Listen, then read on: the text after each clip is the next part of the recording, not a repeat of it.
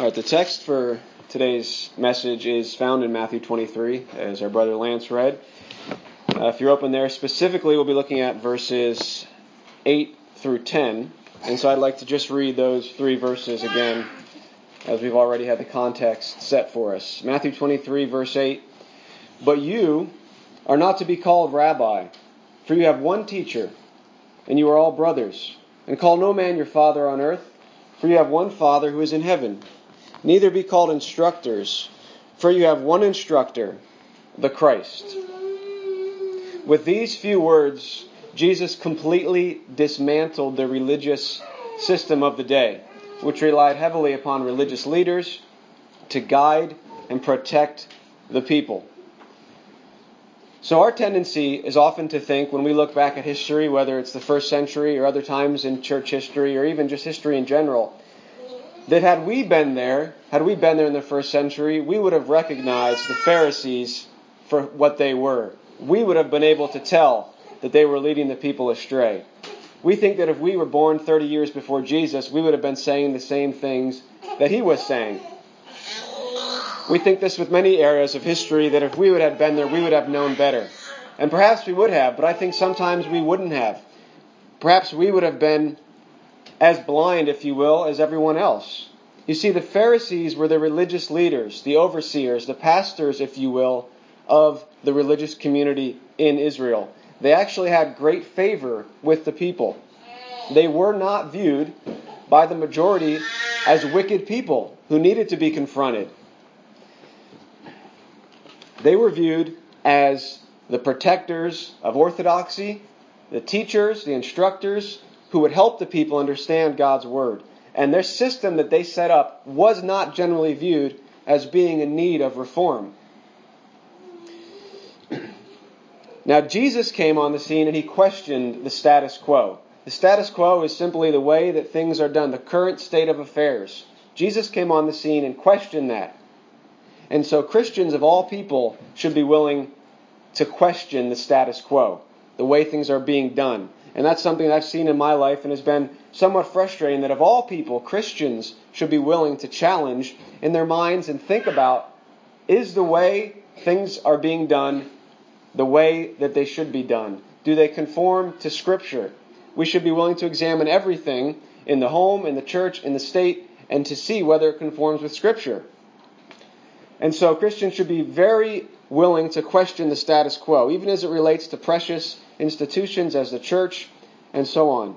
So Jesus came on and he denounced not just a group of people, these leaders, but also the system of thought and the religious and spiritual worldview that was precious to those people and to the masses as well.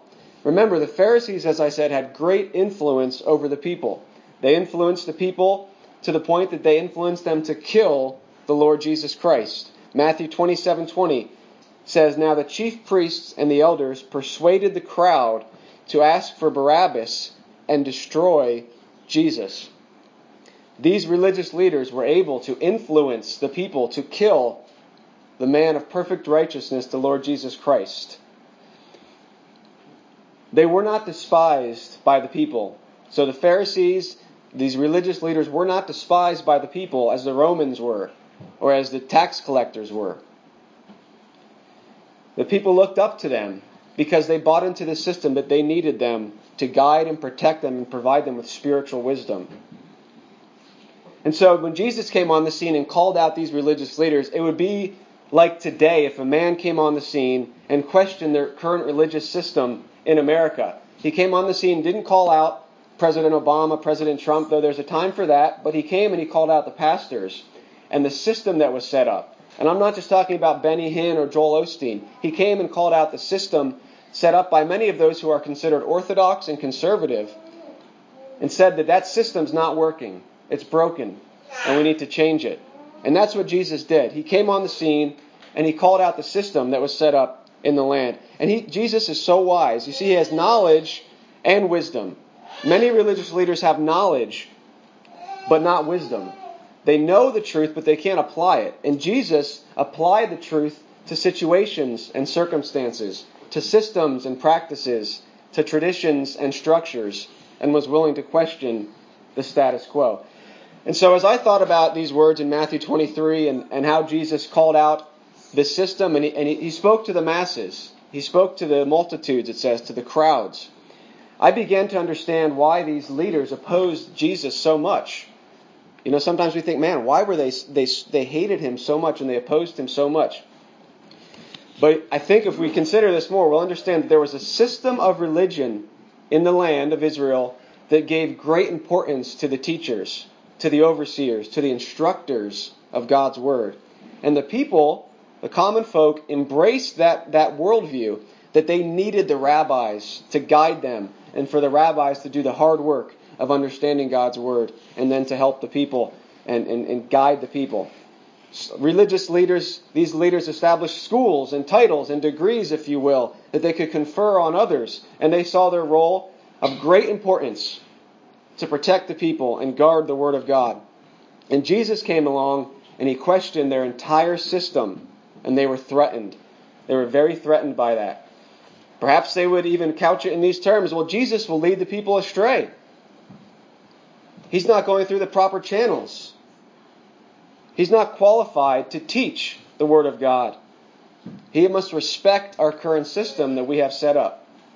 And the same thing happened when Paul abandoned their religious system in favor of Christ's. And what did Paul do? He took the scriptures, the Jewish scriptures of the Old Testament at the time. The New Testament was just being written.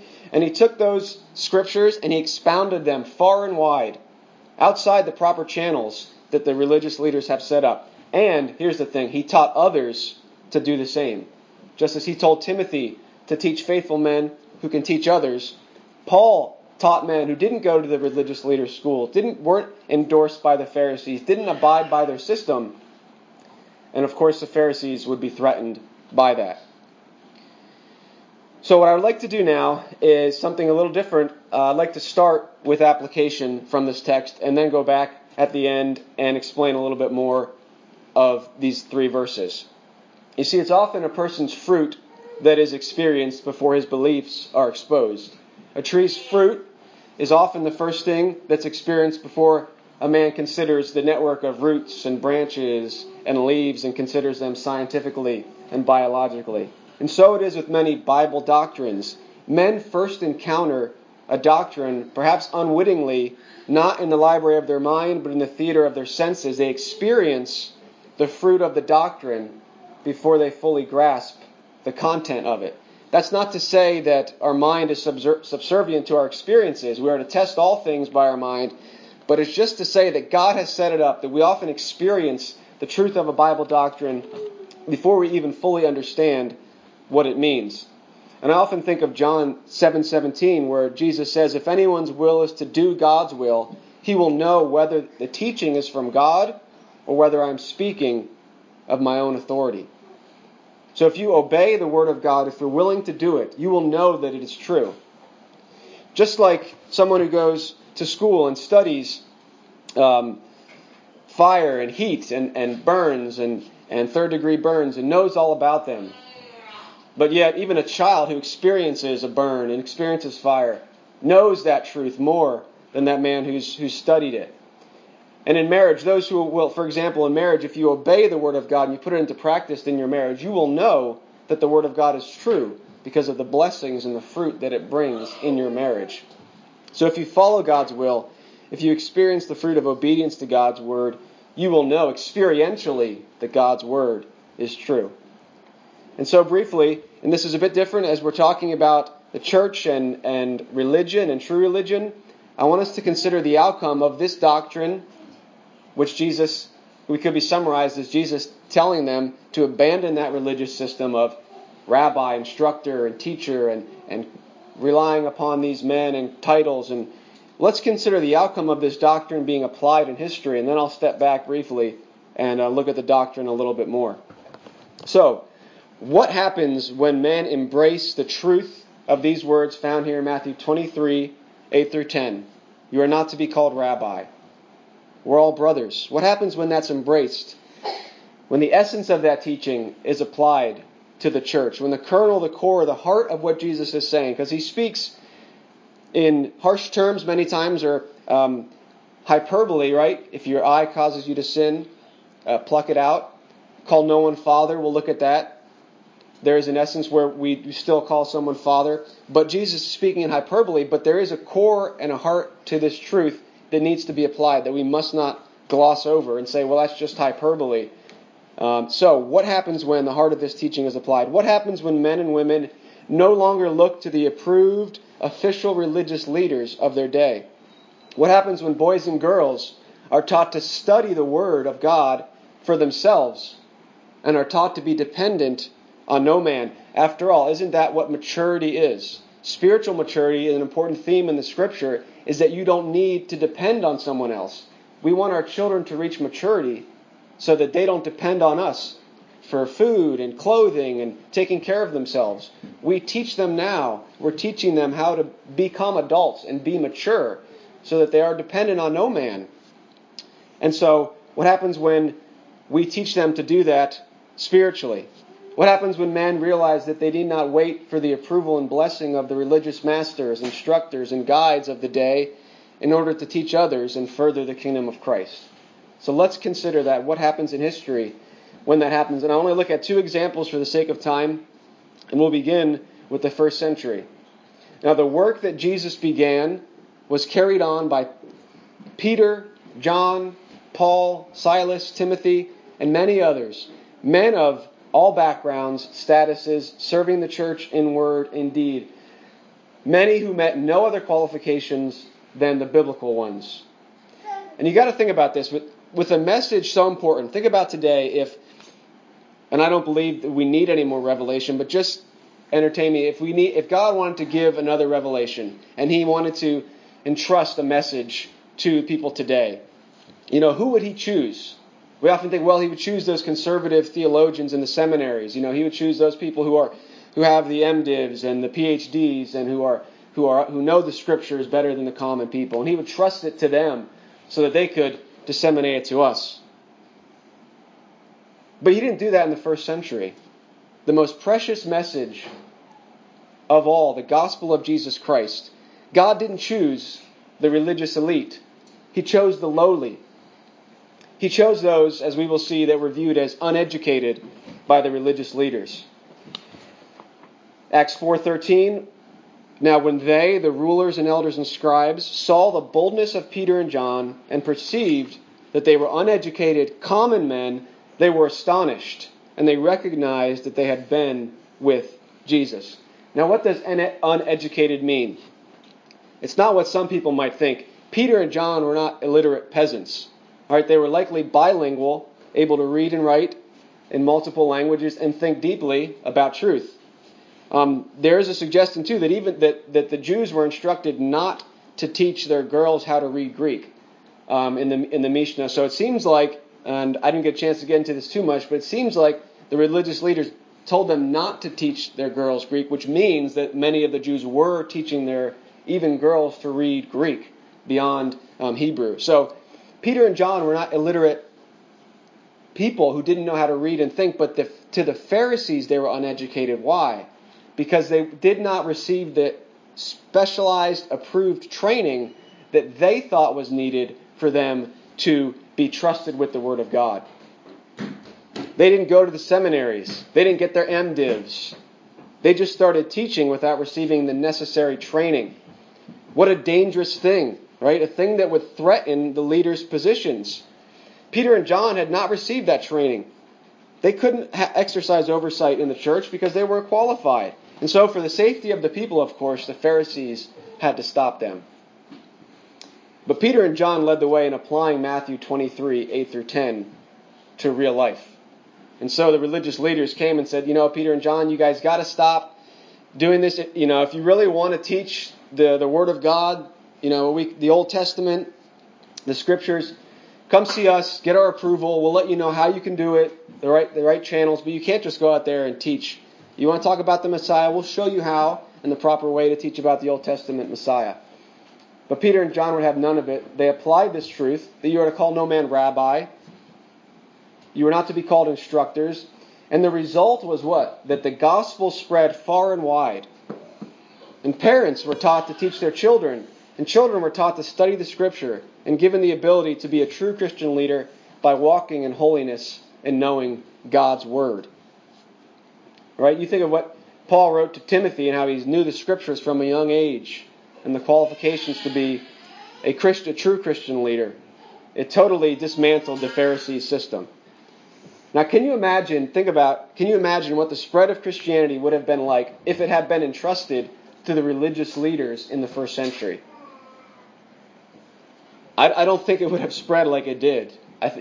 When the gospel was given to the people and it spread far and wide, if the religious leaders were in charge, Brother read from the text, when they made a proselyte, they made him twice as much a child of hell. And they were so concerned with their authority, their position, the importance of it, that the gospel would not have spread far and wide. Because you would have had to go through those channels, and only those men would have been able to then be teachers. And Paul brought the gospel to everyone. So instead of being entrusted to the religious leaders of the day, it was entrusted to a band of uneducated men. So that was the first century. The rapid spread of Christianity was enabled by many things, not the least of which was that rejection of the current religious system in favor of one that called on Christians to not be called instructors and rabbis and build systems around these titles and positions, but rather to simply live out the Word of God and teach it to others. So one more example then of what happens when we apply this truth comes in the Reformation, especially in England. In 1560, the Geneva Bible was published. While there were many other English translations before, this was the first Bible to be read by the common people in English. Other Bibles were for who? The religious leaders, the clergy.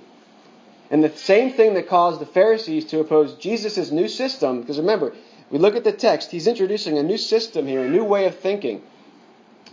That same thing caused the religious leaders, the pastors, the overseers in England to oppose the system that would arise if Matthew 23, 8 through 10 was embraced.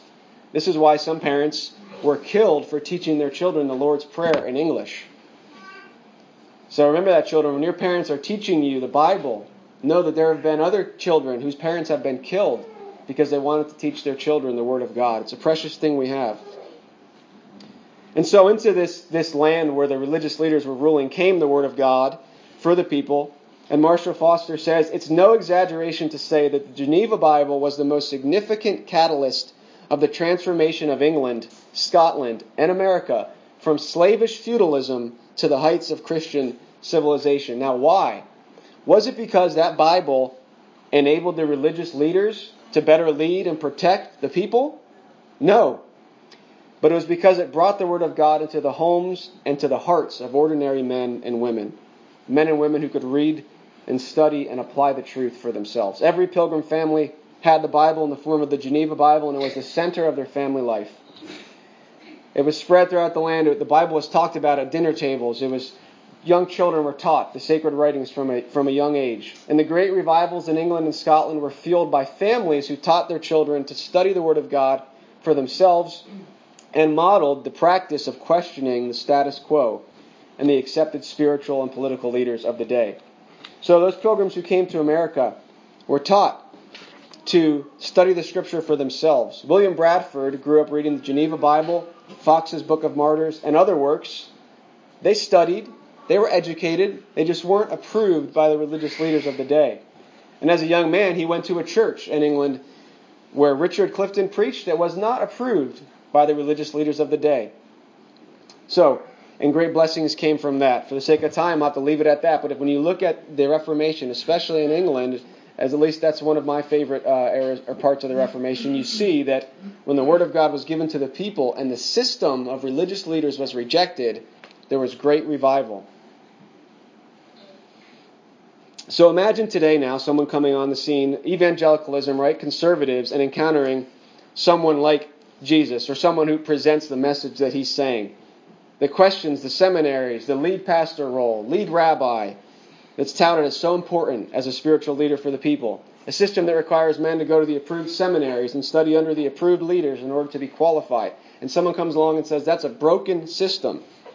That system that causes the people to depend on the pastor for wisdom and insight is not working.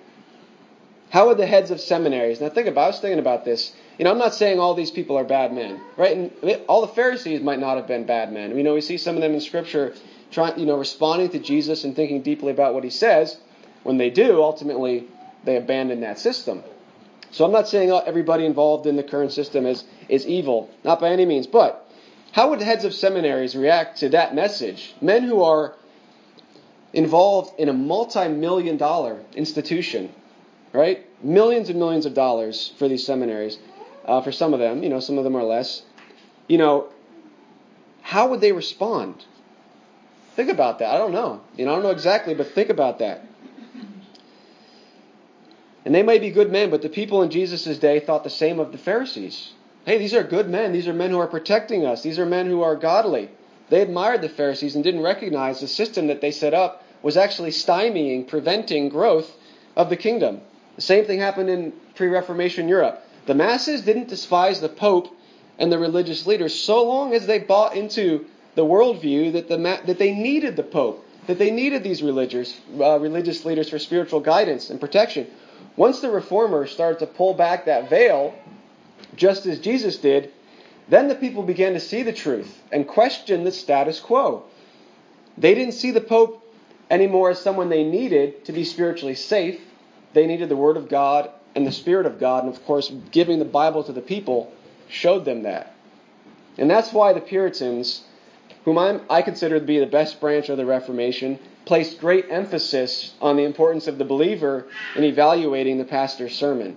The true Christian pastor, in opposition to the Pharisee or the Roman Catholic prelate, was a servant, right, who served the people. He fed them the Word of God. And he didn't eat up something and regurgitate some mush, right? He did the work of carving a nice piece of steak so that we all could dig into it, chew on it, think about it together. They were to analyze, critique, evaluate, and discuss as a body the words of the pastor. Today there are many churches where the members would feel uncomfortable if discussion about the pastor's sermon centered on anything but complete agreement with what he said. And that's not the legacy that the Puritans left for us. So, that's how our text has been applied throughout history. We see great blessing when the Word of God is followed. Briefly now, I want to go back to the text again and just make a couple points before I wrap up. So, verse 8. Why does Jesus defend his claim that we are not to be called rabbi by saying that we are all brethren? All right, we are not to be called rabbi because we're all brothers. It's the theme of family, and it's very important in the Bible as it relates to the church. Paul wrote to Timothy in 1 Timothy 3:15. He said, I'm writing to you so that you may know how to conduct yourself in the household of God, which is the church of the living God. We are all brothers. We're equals in the family. Now, when it comes to religious authority, we're brothers. That's Jesus' point here. The context, the immediate context of this passage is the religious system and the religious leaders. And he says, look, you guys are all brothers. You're on equal standing. The leaders in the world, right? The Gentiles, the kings of the Gentiles exercise lordship and rule it over the people. But it's not to be so among you. And that's not just some cliche that we can make into a servant leadership course at seminary. That's the essence of what it is to be a leader in the church, to be a servant. And how many times did Jesus emphasize that? Those who would be great would be those who serve among you. And he dismantles a system of hierarchy within the church. So it's interesting when Paul writes to Timothy and says the church is the household of God. What does he say right after that?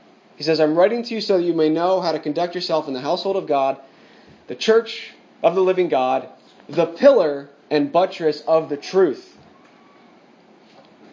He doesn't say, look, now the religious leaders might say, oh, of course, we're not the pillar and buttress of the truth. The Spirit of God is, or the Word of God is. But Paul says, look, on this earth, the pillar and buttress of the truth is not the pastor. It's the house of God, the household, the family of brothers and sisters in Christ. Can you imagine the Pharisees' response to Paul if when they read that, which I'm sure many of them eventually, if they heard him teach on those things, that Paul said, listen, all the skills, all the seminary, Paul had all that. He had all that training from the Pharisees. right? He came from the group that created the denominational discounts to go to the seminary. It was the group, the system that could not exist without the idea that they were so important for the health of the people. And Paul says, hey, listen, the pillar of truth is not you, leaders. It's not you, your system. You know what it is? It's a ragtag group of believers who meet together in homes from week to week and who try to go to the temple to worship, but they get kicked out, like homeschool kids trying to play at the playgrounds of the government schools. Paul says, hey, those are the people that are the buttress of truth. Right? Not you religious leaders. And if you can understand at all how the Pharisees would have responded to that claim by Paul, then you can understand why modern church leaders would be so opposed to anything that questions the status quo. It's a mindset that causes leaders who preach Reformation, right? They preach the right thing, right? The Pharisees sit in Moses' seat when they teach the law of God. Hey, they teach it right, but they don't practice it. They preach Reformation, but they're against actually reforming the church because that would question the status quo. So Jesus says, don't buy into this whole system of rabbi, you're all brothers.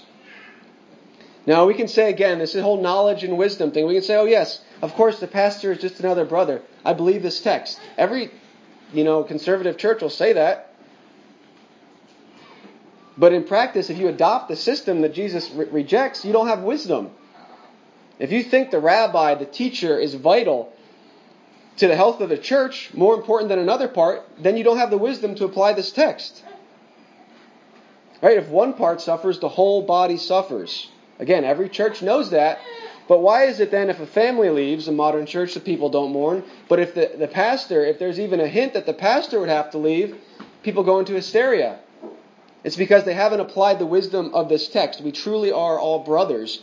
And one part is not more important than another. There's different functions and roles, but we truly do need each and every person. So wisdom takes the knowledge and applies it to life. It causes men to adopt the worldview that Jesus is presenting. The view that there is an equality of brotherhood within the church. Now verse 9, I don't have a lot of time. Again, this is hyperbole that would cause some to reject this verse and not even think about it, but that would be a mistake. Undoubtedly, Jesus is speaking in religious terms. The immediate context, again, is the leaders of the day. This is not forbidding us to call our earthly dads father. It's forbidding us to adopt a system of religion where we give titles and we look to these men and we give them more importance. How the Roman Catholics get around this verse is beyond me. But again, if we lived in the Reformation times, would we have recognized the error? I hope so, but perhaps not. The Pope exercised his lordship over the people in order to benefit them, right? He was their protector. But Jesus, of course, condemns that. In verse 10, if there's any verse that would check more young men from going to from going into seminary, spending thousands of dollars, years of their life, putting their family through the pressure and stress of a job and seminary, it would be this verse. Do not be called instructor. Hey, young man, the people have an instructor already. His name is Jesus Christ. The biblical pastor is a servant who seeks to serve the people by showing them Christ. Right? Do you want to go into ministry, young man? Get married, get a job, live out the Bible, read your Bible every day, read church history, read theology, and teach the Word of God. Model Christ to others. That's why the majority of the qualifications are moral, right? And that's why the teaching must be a reflection of the man's life. That's why Spurgeon said, if you don't live out Christianity in your home, and you want to be a preacher and you go far from your home and stand up to preach, when you stand up to preach, shut your mouth and sit back down. Because you are not to be preaching the Word of God if you're not living it out in your home. Don't be called an instructor, right? We have one instructor, the Christ. So, in closing, what remains of the position of pastor, right? What remains of the modern conception of church leader, Christian leader, if we apply these verses in this way? Well, perhaps not much of the modern conception remains. But hopefully the biblical one is what will emerge. Peter tells Christian leaders to be examples to the flock. Again, affirming what Jesus says here, 1 Peter chapter 5. A Christian leader wants the people to grow and reach maturity. You see, when you reach maturity, you don't need to be spoon-fed anymore. You don't need milk, you can eat meat. Spiritual maturity means that the Christian does not need to be taught the basics over and over and over and over again. He can think critically for himself, discerning good from evil due to constant practice. Hebrews chapter 5, the author of Hebrews tells the people, at the end of Hebrews chapter 5, he said, look, by now you should be what? Teachers.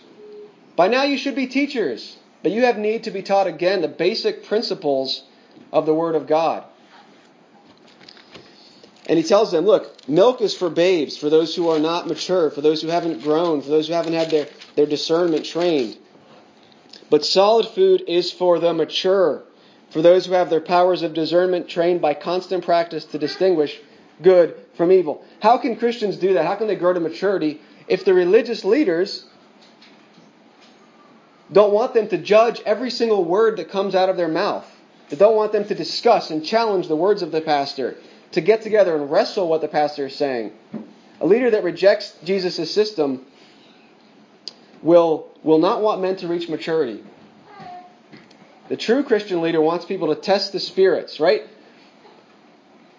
Look, Galatians chapter 1, everybody knows that passage, right? Paul says, if anyone comes to you, if I come to you and preach the gospel, let him be anathema, let him be accursed. And we'll say, oh yeah, if the pastor teaches a false gospel, definitely, man, we're going to reject that. We're the church. We have the authority to do that. If he preaches that false gospel, we're going to reject that. But for everything else, hey, it's just grace and respect for the pastor, and you better not question what he's saying. You better not suggest that every single Sunday, theoretically, what that pastor says could be wrong. If you suggest that, man, you are not respecting that position. But that doesn't make sense. If the common, uneducated people, right, are entrusted by Paul with the most important message, the gospel, why then are they supposed to be dependent on the pastor for everything else? Why then do they need to not question what the pastor is saying as it relates to application and doctrine and applying the scripture? That's like me saying to my kids, hey, you can watch your siblings, you can babysit your siblings, the most precious possession, if you will, that I have on earth, but you can't watch the dog. Right? And so Paul entrusts the people with the gospel. And so if we have direct access to God, the priesthood of all believers, right? Why do we need to depend on the religious leader for lesser things? We don't. What remains of the pastor is what I believe Jesus intends. Here's the thing. Just as a father makes a difference in the life of his children by what he does, not by his title, right? The leader, the Christian pastor, overseer, bishop, makes a difference by what he does, not by the nature of his position, title, or office. Jesus condemns the system of titles and positions that causes the church to focus on the position of pastor instead of his function and role and what he's to be doing. And I got to tell you, to be honest, I feel much safer. I don't feel safer under the authority of a board of elders who's ordained by the system, that doesn't know me, have the time to get to know me, or is interested in talking about their views. I feel much safer among a group of Christians who know the Scriptures, walk in them, and are willing to challenge me just as I'm willing to challenge them. The idea that the Christians need the seminary-approved church system is not true. We need each other. We need the church. Okay? We need family. We need the church. We need Christian leaders.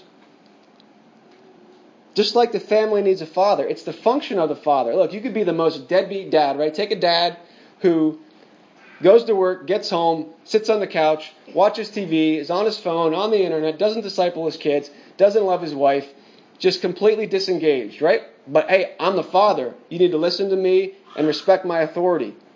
All right, now take a child, that man's child, and let's say his uncle lives down the road, and his uncle loves his nephew and pours into him and disciplines him and trains him and disciples him and models a Christian father, a Christian husband. Who has the true authority in that boy's life? Yeah, the father is his father on earth. He should respect him, but that man has no authority to influence that boy. The uncle does, because he's doing what a father is supposed to do. The father, that man may not have the title, but he has the influence and the authority of the Father in that boy's life. Now, true servanthood truly is gained by practice, not promotion. The seminary system forbids this, but the descriptions of the church in the Bible of family fly in the face of the current model. They're images of a home, a body, a family, not of a kingdom, a government, or a business. Those images are important in Scripture, but not for the theme of the church. So what can we say in summary? Applying the Bible to life is an exciting thing. The more I live, still very young, but the more I live and the more I look at history, which is basically living a lot of other people's lives, the more I see the beauty of applying the Bible to all of life. And these verses in Matthew 23 contain a treasure of wisdom that must be sought out. Proverbs 20 verse 5 says, "The purpose in a man's heart is like deep water, but a man of understanding will draw it out." What's the purpose in Christ's heart when he says these words? It's our job to draw it out. The purpose in his heart contains a vast landscape of application and wisdom, and we are to be men and women of understanding who seek to draw out every drop of wisdom that we can find in the Bible, and we'll never exhaust it. How did this text apply when it was written? What happened in history when it was followed? What happened in history when it was not followed? How must it be followed today? These are questions and so many more that we must ask ourselves as we delve deep into the waters of the purpose in the heart of God in every word of Scripture. I don't want to stand up here when I'm given the opportunity to teach and give you regurgitated mush, right? I want us to think. Sadly, that's what the modern system promotes. The pastor does all the hard work and then comes and spoon feeds the already partially digested food to the people. But that wasn't Paul's goal. And there's just one more passage I want to look at. It's in Ephesians, the book of Ephesians chapter 4. Paul's goal for the church, for the Christians. Ephesians chapter 4, he says God gave these leaders, he gave leaders, the apostles and prophets and evangelists and shepherds and teachers, to equip the saints for the ministry, for building up the body of Christ, until we all attain to the unity of the faith and of the knowledge of the Son of God, to mature manhood, to the measure of the stature of the fullness of Christ. Paul wanted his hearers to reach maturity, to be the perfect man, complete, not lacking. And that's what a Christian leader should seek to do. Should seek to encourage the people, as we're all brothers, to reach maturity. Just like the author in Hebrews, he chastises them because you should be teachers by now. Not just sitting there and receiving the basic doctrines over and over again. So take the Word of God and dive into it. Many have gone before you, have done great work. There's much to be read in church history and theology, right? The knowledge part, look, we have the knowledge, but we need the wisdom. Think about how the truth ought to be applied. Discuss it among ourselves with the ability to question the status quo, even if it's your own status quo. Sometimes the status quo is right, but you just can't assume that it is. And so Jesus lays down a different way of living out the Christian religion, right? It's a way that at once removes the power and authority from some elite approved group and gives it to all those who have the Spirit of God. Now, this, I contend, is actually better for the protection of orthodoxy and the purity of the gospel and conserving the truths of Scripture than another system. But I leave that to you to think about how that may be for now. I encourage you to discuss these things, question them, challenge them. They're not true because I said them. If they're true, it's only because they have consistency with the principles, the precepts of God's Word. Compare them with Scripture. And may we apply these truths to our life as we think about the church, as we are here, as we think about other areas of life that I think we can draw application from this passage and apply to. And consider what Jesus did when he came on the scene and said, "Be not called rabbi. Be not called, lead pastor. You're all brothers." So let me close this in prayer. Lord God, I thank you for this time in your word. Your word contains such a vast landscape of wisdom. We have passages that pierce right to our heart. We have passages that teach us about the institutions you've set up. We have passages that teach us about your plan for the future. We have passages that teach us about what you've done in the past. And each day as we open your word, we see a different aspect, a different nugget of wisdom that you want us to apply. And so may we think about these verses, and I've only scratched the surface, and there are men here that can think about these things just as deeply, deeper than I have, and consider them and think about how we might apply them. We know that the Lord Jesus didn't ever utter a careless word, and while he may have used hyperbole, he never made an overstatement. He knew exactly what he was saying, and he had a reason for it. We must take the truths of Scripture that may hit us in the face with their bluntness and consider them and understand the purpose in the heart of Christ when he said them. So help us to understand this passage and so many more, and help us apply them to our lives that we may be men and women who are wise and don't just have knowledge but have wisdom. And I pray you would bless this word to our hearts and lives. In Jesus' name, amen.